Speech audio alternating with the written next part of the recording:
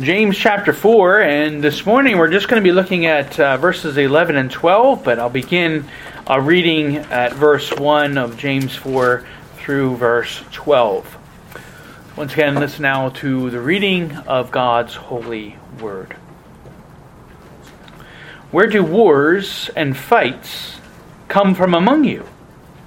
Do they not come for your desires for pleasure that war in your members?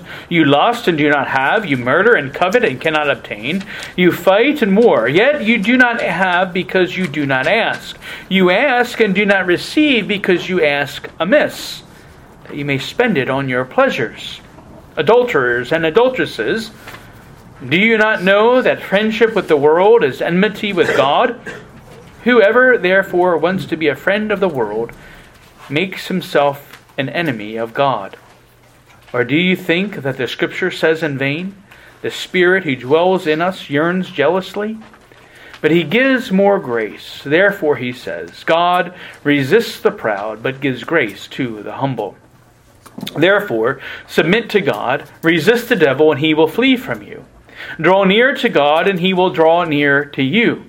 Cleanse your hands, you sinners, and purify your hearts, you double-minded. Lament and mourn and weep. Let your laughter be turned to mourning, and your joy to gloom. Humble yourselves in the sight of the Lord, and he will lift you up. Do not speak evil of one another, brethren. He who speaks evil of a brother and judges his brother speaks evil of the law and judges the law. But if you judge the law, you are not a doer of the law, but a judge. There is one lawgiver who is able to save and to destroy. Who are you to judge another? Let's seek the Lord's blessing on this, his holy word. O gracious God and Heavenly Father, we rejoice and give thanks to you for your word. We thank you that it is our only infallible rule for faith and life.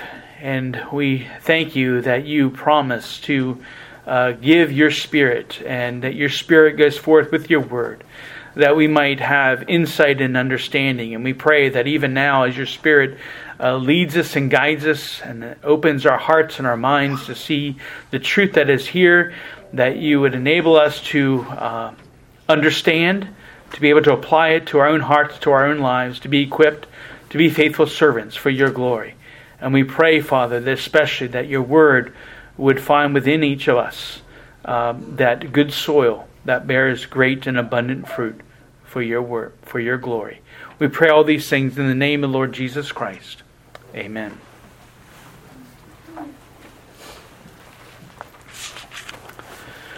Well, as we have been considering here in this letter of James that he writes to these scattered about, that they are a people who are greatly troubled. And again, we remember that those to whom he is writing were very likely refugees who had fled from Jerusalem and Judea because of the outbreak of persecution against the church that we see in those early chapters of the book of Acts.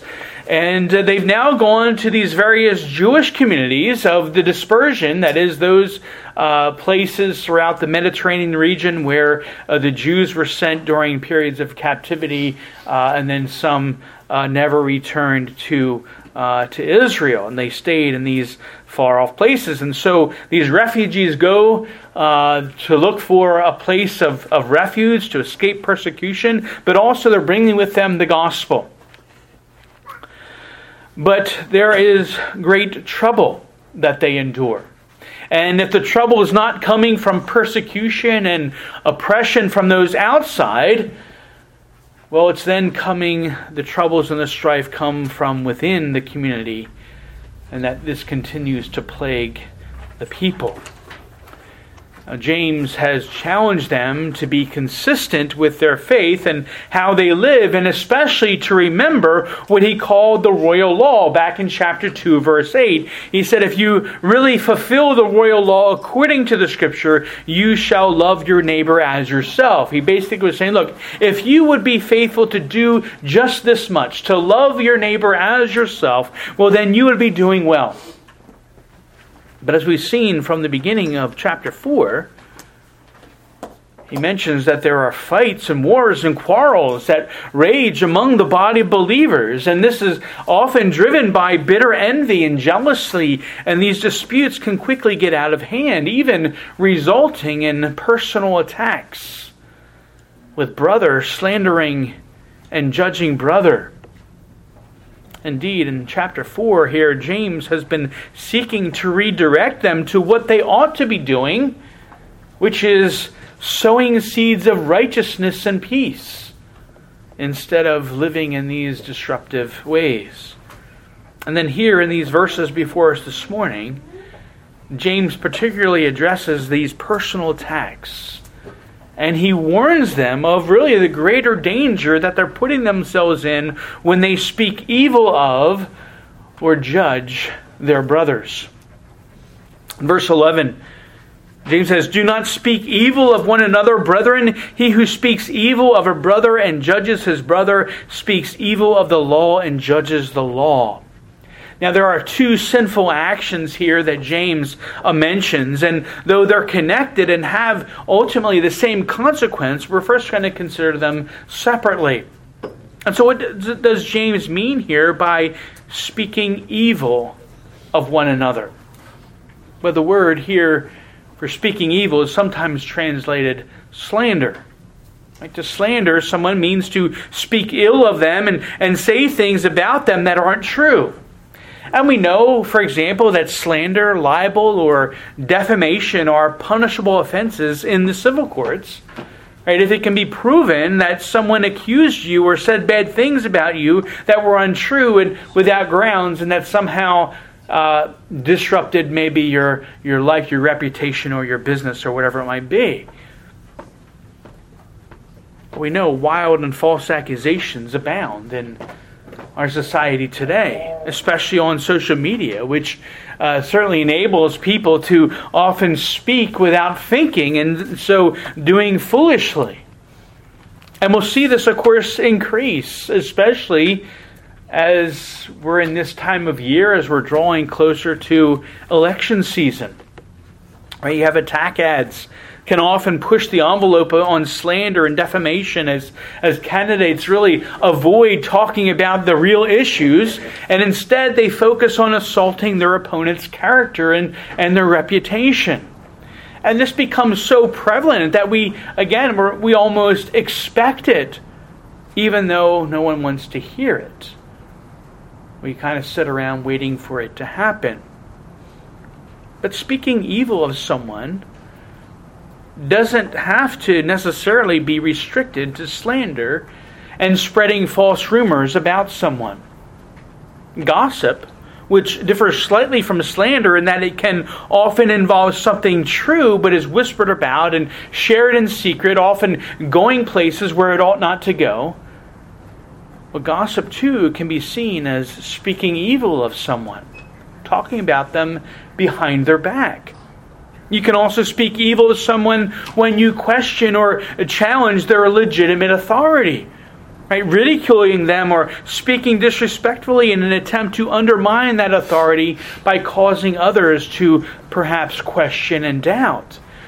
Remember that this is what the scribes and the Pharisees often attempted to do with Jesus in front of the crowds when they threw these landmine questions at him in order to trip him up in his words. They were looking to discredit his authority and his influence among the people. Well, this was a way that they were speaking evil of him.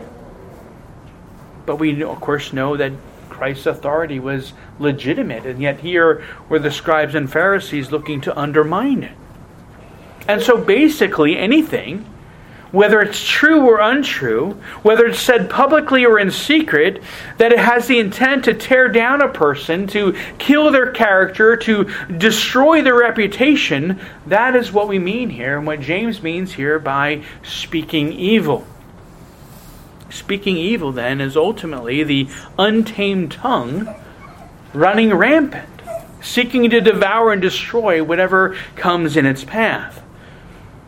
But there's often a point to all this speaking evil and slander. The point, just like those mudslinging political campaigns. The point is to not only destroy and undermine your opponent's character, but also at the same time, you're going to exalt yourself. And so it's like killing two birds with one stone. You're debasing others while exalting yourself. Now, as offensive and distasteful as this is, well, we can expect this in the world, right? We can expect this out there where the wisdom of the world is driven by bitter envy, jealousy, and all forms of sinful pleasure-seeking. But we have to remember what James is saying here. He's talking about these things not happening out there in the world, but about in here, in the church, in the covenant community of God's people. Christian brother was rising up against Christian brother, speaking lies, falsely accusing, gossiping about, ridiculing, and undermining one for whom Christ died, while at the same time exalting themselves and presumptuously claiming to be Christ and to bear the name of Christ. But it ought not to be this way. This is what James just warned about. Right? Slander and speaking evil of others is again a display of pride, arrogance, and the exaltation of self, the very things which God is opposed to. Now, what a challenge to us to be particularly mindful of how we speak of others. Now, certainly we know it's true, or that we should know that we're to avoid all lies and rumors, gossiping and backbiting, right? These commands are quite clear in the Scriptures. But we also know that there are times when we're called to admonish one another, to rebuke, to correct, to reprove others. There are times when we may have a valid complaint or criticism. But how do we voice such things? Do we do it with whispers and in secret? Do we do it with evil and malicious intent? May it never be. You see, there's an appropriate place and time. And there certainly is an appropriate manner in which we're to do these things in love. And also with the best interest of others at heart. And not our own self-interest of envy, jealousy, revenge, pride, anger, or selfishness. James urges here, do not speak evil of one another. You are brothers in Christ. You have the same Heavenly Father, and you've been bought and purchased with the same precious blood of the Lord Jesus Christ. Don't abuse one another in this way. And that's James' caution to us. But in the second part of verse 11, James adds a different dimension to speaking evil of your brother. Not only should you not speak words of destruction about your brother, but you should also refrain from judging your brother and condemning him. Now, a judge is one who weighs all the facts and evidence and declares innocent or guilty. Well, too often people are quick to judge guilty, and they often do so without considering all the facts and all the evidence. They often do so without relying on the truth, but they rely on lies and half-truths and faulty impressions. And so there's no balance. There's no concern for justice or fairness, only a desire to condemn and punish. Now, to this point, we have to pause for a moment and consider what we've been studying here in James. You see, how can James here warn against judging others when he himself has done this very thing? Right? Didn't he just call them adulterers and adulteresses? Didn't he just call them sinners and double-minded? Now, those sound like some pretty severe judgments. And of course, this is all even highlighted all the more with the sudden toned down language again as he returns to brethren, right? He hasn't used that word. He used it several times, 9 times I think it was in the first 3 chapters. He hasn't used it all so far in chapter 4, but he's had these harsh condemnations of judgment. And now all of a sudden, when he's warning them and speaking to them about not to judge one another, he suddenly calls them brethren again. Well, before we go judging James, we should clarify what it is that he's talking about when he speaks of judging. See, judging and making a distinction isn't condemned in Scripture as something that we should never do. In matters, for example, in matters of church discipline, the elders are called to make judgments regarding whether a person has sinned or not. And we know that everyone is called to judge a teaching, to judge any teaching by the standard of the Scripture, to see whether it's orthodox or not, whether it's true or false. We're also to use the Scriptures as a guide to show us what's right and what's wrong, what's sinful and what's good in God's sight. And as James has emphasized in this letter, it's important, again, to not just take someone's word for it, but we are called to judge and assess their profession of faith based on their words and their deeds. Or as Jesus says in Matthew 7, you will know them by their fruits, right? So we don't just take what someone says as solid truth. We see how they live it out, right? If they make a profession of faith, we say, okay, well that's good, but how are you living it? And we look for the fruits, and we can judge those fruits. And so making distinctions and judgments like this are important. They're even necessary at times. And this is what many people misunderstand, right, about the Bible and about the teaching of Jesus. In fact, perhaps one of the verses that most non-Christians know by heart and can quote in an instant is Matthew 7, verse 1, right? Judge not, lest ye be judged. And you hear people quote this all the time, but they're quoting it as a way to protect themselves from having their own sin called out. But you see, they're totally disregarding the context and what Jesus was teaching there in Matthew 7. See, in that passage, Jesus isn't saying that we should never make judgments. He isn't saying that we shouldn't call sin, sin. No, he's warning about the hypocrisy of those who are quick to judge others without first examining their own hearts with their own sinfulness.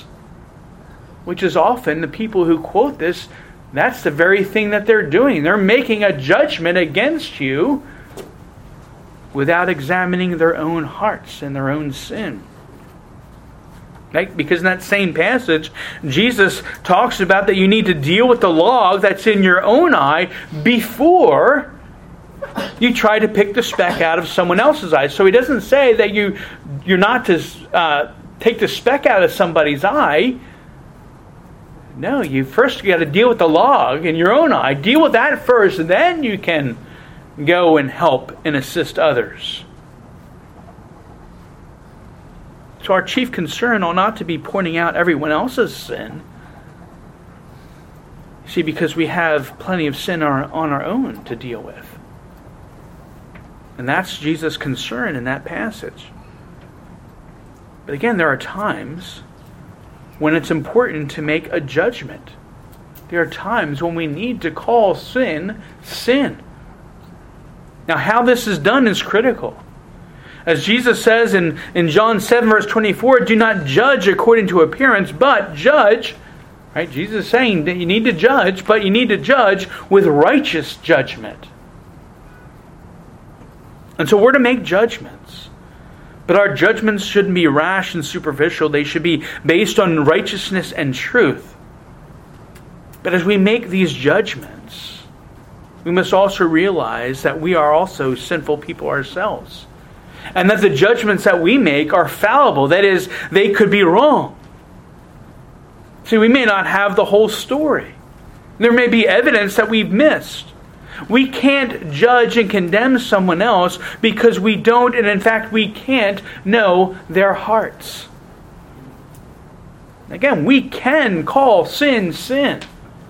And we can warn others that the fruit they're bearing is dead and worthless, and that sin will ultimately lead to death and eternal judgment, but we can't ultimately judge and condemn them to that judgment. That's not our place. We can look at the fruit of their lives and say, that's not right. But we can't condemn them to eternal judgment. And so this seems to be what James is addressing here. And again, what was making it worse was that this judging and condemning was happening with brother against brother in the household of faith. And it ought not to be that way. And so again, we need to be mindful when we make such judgments. First, we need to consider if it's even necessary and needful to make those judgments. Because a lot of times it's not. But after we determine, okay, it's needful to say something, well then we must recognize first, before we even say anything, that we will be judged by the very same standard. And friends, that alone ought to give us great pause before we go around and judge someone else or call someone else out. Doesn't mean that we can't do it, but we need to be mindful of these things. But we should also consider the goal and purpose in making such judgments. When we make those kinds of judgments, when we call sin, sin, when we seek to warn someone about the dead fruit that they're bearing in their lives, is it because of our love for them? Is it because we truly and sincerely fear for their lives and their souls that we want to point out their sin and call them to repentance?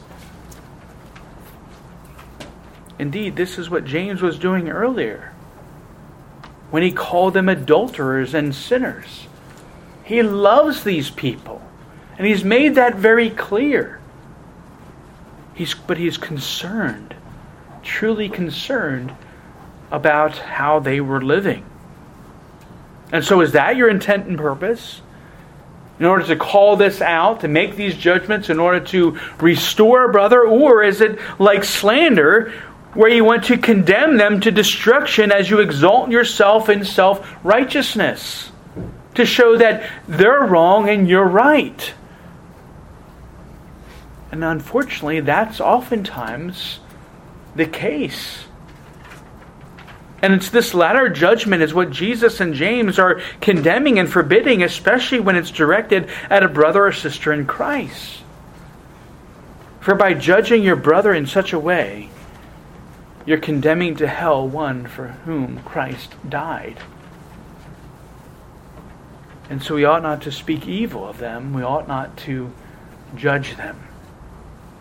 Well, this then leads to the consequences of speaking evil of and judging your brother, as James warns in the rest of verse 11. He says, he who speaks evil of a brother and judges his brother speaks evil of the law and judges the law. But if you judge the law, you are not a doer of the law, but a judge. Well, first we need to consider what the law is that he's talking about. And then secondly, what does he mean here that you speak evil of and judge the law? Well, the law that James is referring to would be the moral law of God, and specifically the summary of the moral law, which he previously referred to as the royal law back in chapter 2. You shall love your neighbor as yourself. Again, how to treat one another, especially how to treat brothers and sisters in Christ, has been a significant theme throughout this letter. But here it's especially emphasized in the immediate context of fights and quarrels taking place in the church. And also, though James has used the term brother in his warnings about slander and judging in verse 11, he shifts in verse 12, who are you to judge another? That is, one who is near, even as some translations have, your neighbor. And so the connection to the royal law becomes clear. James is speaking of the duty we have to love our neighbor as ourselves. And this is even further confirmed when we see the context of this law when it was first given back in Leviticus chapter 19. 3 verses before we're told in Leviticus 19 to love your neighbor as yourself, we have this command, these other commands in verse 15 of Leviticus 19. You shall do no injustice in judgment. You shall not be partial to the poor, nor honor the person of the mighty. In righteousness you shall judge your neighbor. You shall not go about as a talebearer or a slanderer among your people, nor shall you take a stand against the life of your neighbor. I am the Lord. And then it goes on to say that you shall love your neighbor as yourself. And so obviously James has not only the teaching of Jesus on his mind, but also this passage in Leviticus as it's talking about the very same thing, about loving your neighbor, but then also there's times when we may need to judge our neighbor and how we do that. So he's talking about this royal law. But how does judging your brother lead to becoming a judge and speaking against this royal law? Well, if you're speaking evil of your brother, if you're judging and condemning him in order to advance yourself, well, then you're certainly not loving him as the law commands you to love him. In fact, by treating your brother in Christ this way, it's as though you're deliberately choosing to disobey this law and disregard it. It's as if you're saying, well, this law doesn't apply to me. I don't need to follow it. I'm free to just cast it off. In fact, I judge that this law is actually beneath me. And I exalt myself above it. By judging your brother, you put yourself in judgment over the law. By disregarding it and speaking against it by your words and your actions. Again, we can expect this from the world, right? And as we sang earlier in Psalm 2 of the heathen kings and the rulers of the world, this is exactly what they do, what they seek to do. They seek to cast off the law of God and to become judges over the law of God because they find it too burdensome in their selfish pursuits. And of course, if the rulers are doing this and setting this example, well, their citizens are doing the very same thing. And of course, we see that all around where people are casting off God's law in order to pursue lustful desires of their heart and with reckless abandon. They don't want to be judged or condemned. They want to revel in their lawlessness. That's why they quote that verse in Matthew 7. I don't want you to judge me. You can't judge me. Because I'm above the law. And I can do what I want. I cast off God. I cast off His law. And of course, if that isn't bad enough, and we see the efforts to now impose this kind of lawlessness even upon those who would have none of it. But again, this is the world. And we know that the world and the spirit at work on the world is an enemy of God. And so we should expect this. And that's why we have these examples in the Scriptures to show us that this is what happens when people cast off the Lord and cast off His law.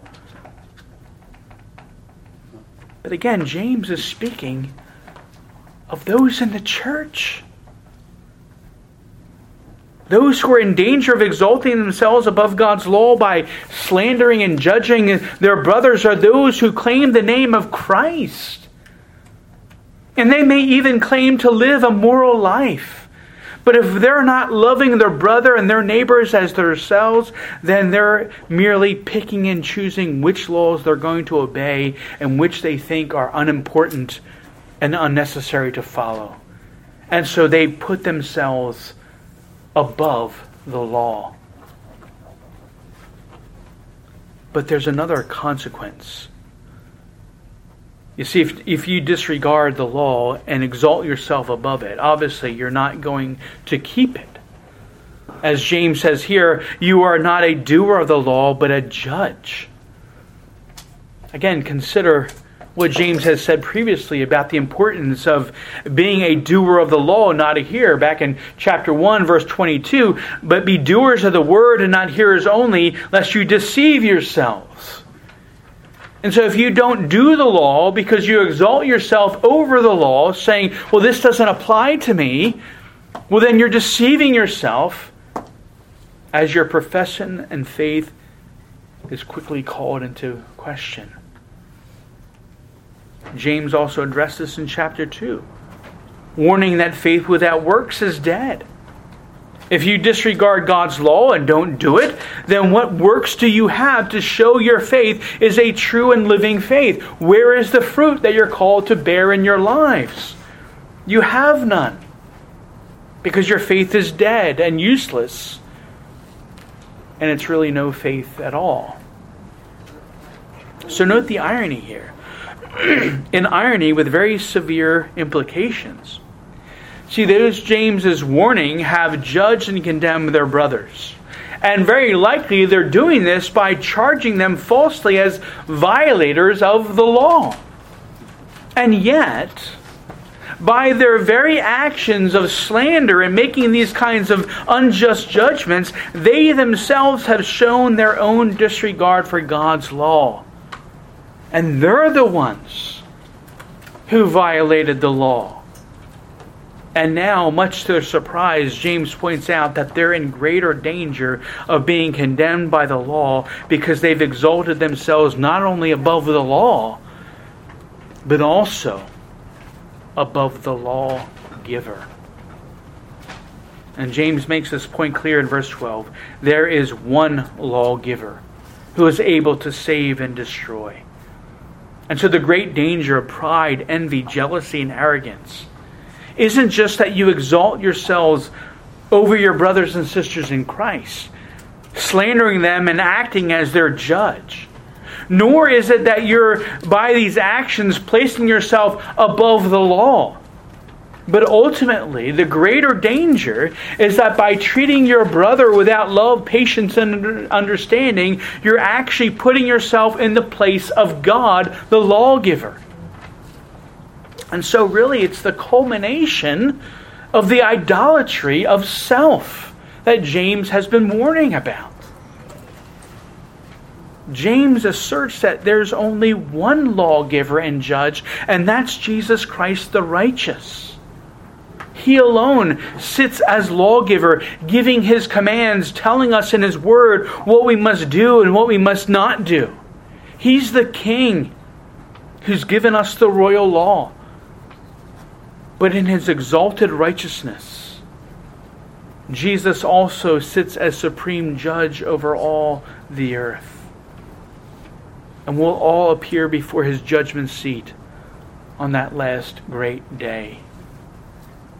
And how will he find us?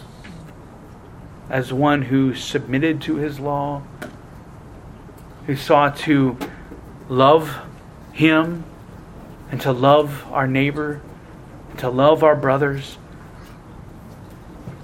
or as one who maybe professed the name of Christ and yet exalted ourselves above God's law and even above God's Christ.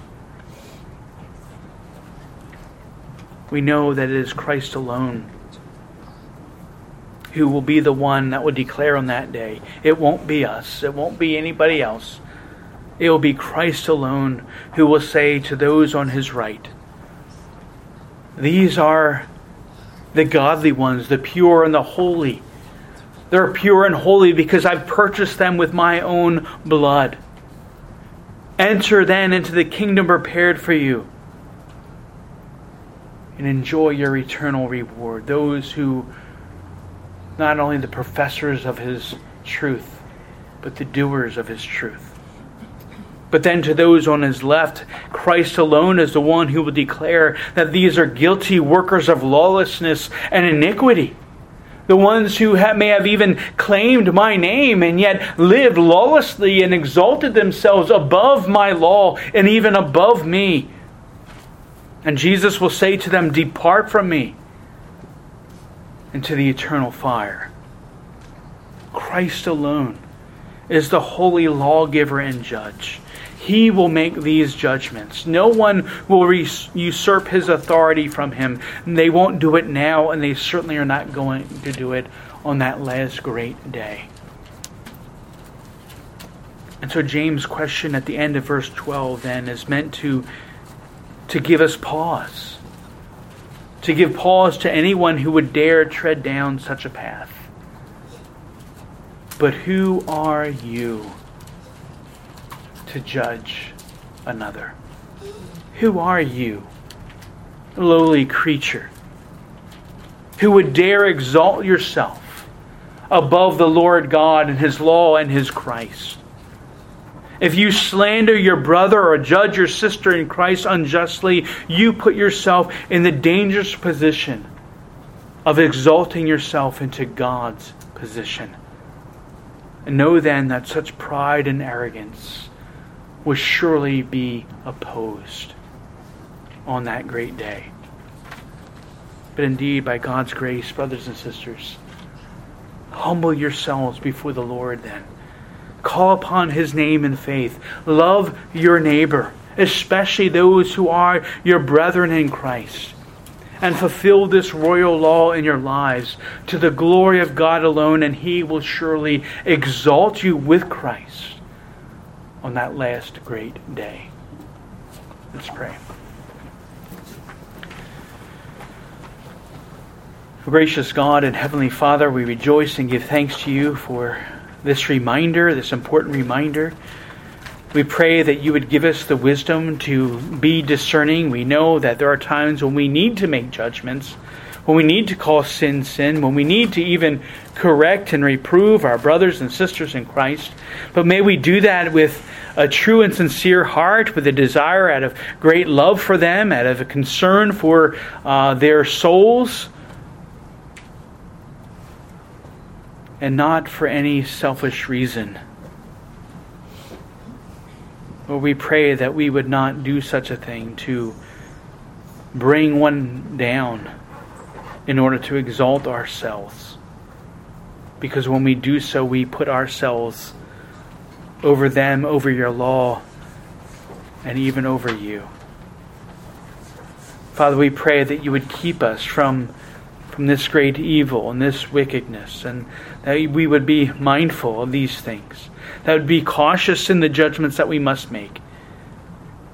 And that You would give us wisdom to discern whether the judgment should be made or not, and with what motive and what motivates us.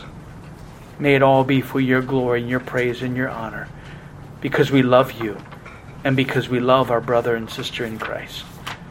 Father, we just pray that as we strive to fulfill these things, relying fully upon Your grace to do so, that You would further unite us and knit us together as a body in Christ, and that You would help us to be faithful witnesses to those around us, that they would see this evident love that we have for one another, that they would be drawn to it, that they would ask us for a reason of the hope that is in us, and for the love that we have for one another, and that would be open with the gospel, that they too might join with us in this chorus of praise and thanksgiving.